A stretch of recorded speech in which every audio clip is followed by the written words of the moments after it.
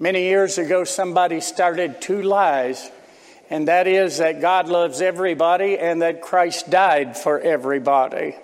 That is not true. I do not believe in a general atonement that Christ died a substitutionary death for everyone, but he did die for somebody. I wonder if it was you. Say, well, how can I know? Well, if you qualify, if you know you qualify, Christ Jesus came into the world to save sinners. Is that you? If you're not a sinner, then I have no message for you. There is no hope for you because he only came to redeem sinners. But redeem them he did. And that's the good news. Look at your own sin.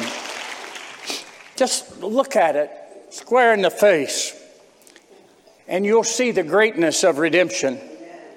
If you'll own up, if you will look at your own life, if you will see your own transgressions, look into the hole from which you were digged. Look at the former state that you were in your sins, indulge, the crimes which you've committed, the continual rebellion against God and his Son, Jesus Christ.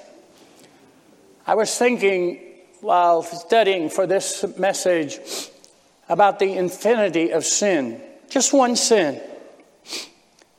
That one sin that you committed deserves an eternity in hell. You rebelled against the God of heaven. But think about the multitudes of your sin. We're not talking about one sin.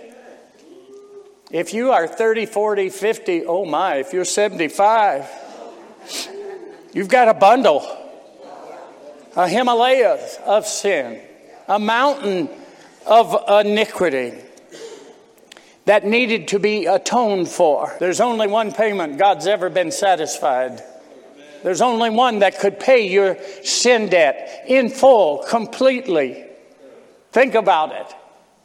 That God has done away with sin in your case. There is no sin for you. He's made an end of sin. I read that verse and I say, what does that mean? And then I quickly say, I don't know, but it's wonderful. You have no sin because God in Christ made an end of sin. Think about the sin of your childhood. As I studied and prepared today, my mind went back to my young years. And very early on in my life, I was convicted and convinced. I tossed and turned on my young bed at night, knowing that I was lost and that I needed a Savior. I've got good news for you today. If that's your state, if that's your condition, if you've wrestled all night with your thought of how you've used and prostituted yourself and sinned against the God of heaven and wallowed in the stables of sin and you feel as black as all hell, I got some good news for you. Can you believe it? Jesus paid it all the debt you owed. How great a ransom that is. How nonchalant we take the story of Calvary and what Jesus did. Man, this place ought to be up in arms today with hallelujahs. We should have been standing and shouting all over this place. Jesus paid it all. There is therefore now no condemnation to those that are in Christ Jesus. Free at last, free at last. Thank God Almighty, in Christ there is no judgment for me, no hell for me. Can you believe it today? Say, well, I'm going to venture out. Go ahead, venture out. I'm going to trust Christ. I'm going to give it a try. I'm going to believe on him. There's no hope anywhere else. You know, I'm not ashamed of talking about the sovereignty of God here. I don't blush. I'm your pastor, and I don't blush because 75% of you are with me on this, that God elected you before the foundation of the world, that God sent his only begotten Son for a purpose, on purpose, hallelujah, to accomplish that purpose.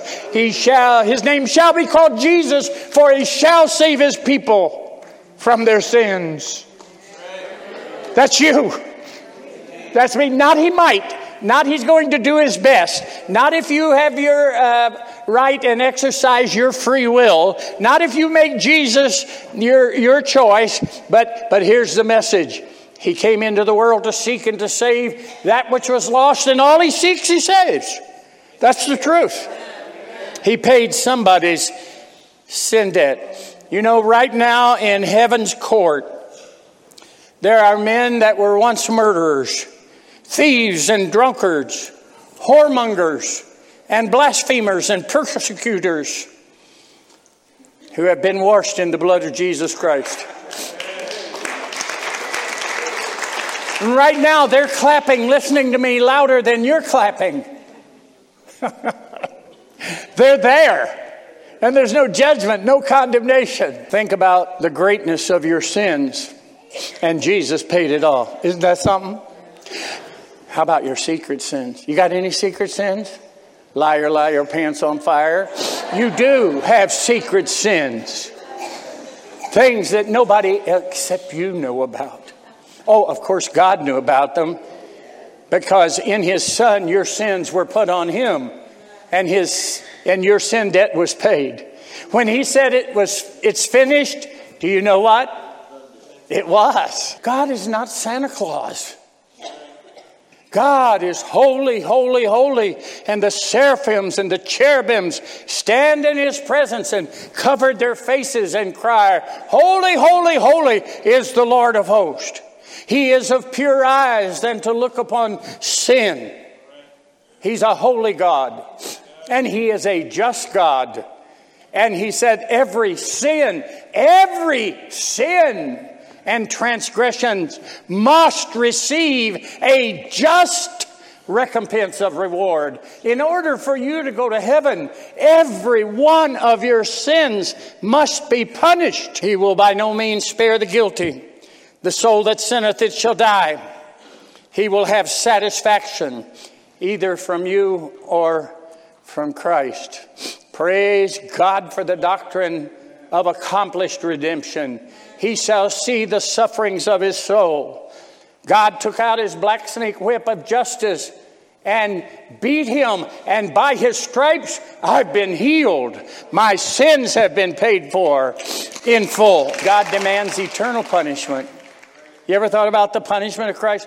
Oh, I know you've seen him on the cross, wounded and bleeding. You've seen the beatings, him go from judgment hall to judgment hall. You saw them stretch him out on the cross and nail the nails in his hands and spear in his side. But you must go much deeper than that to understand this redemption. He died a spiritual death in your place, in your stead.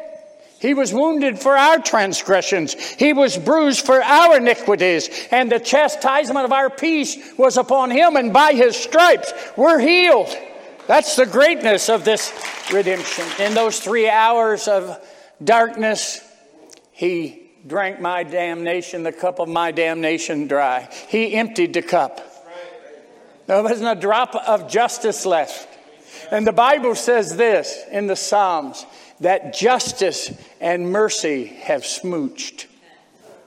They've kissed one another. And I know some of you are going like this. Well, I disagree with your opening statements. God is love. I know that. Here's the miracle of it.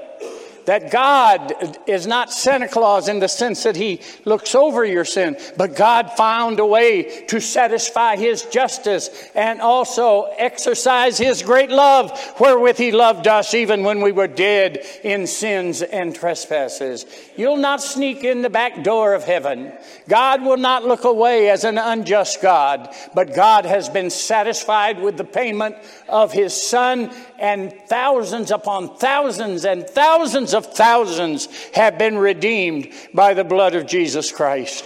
We are saved by him.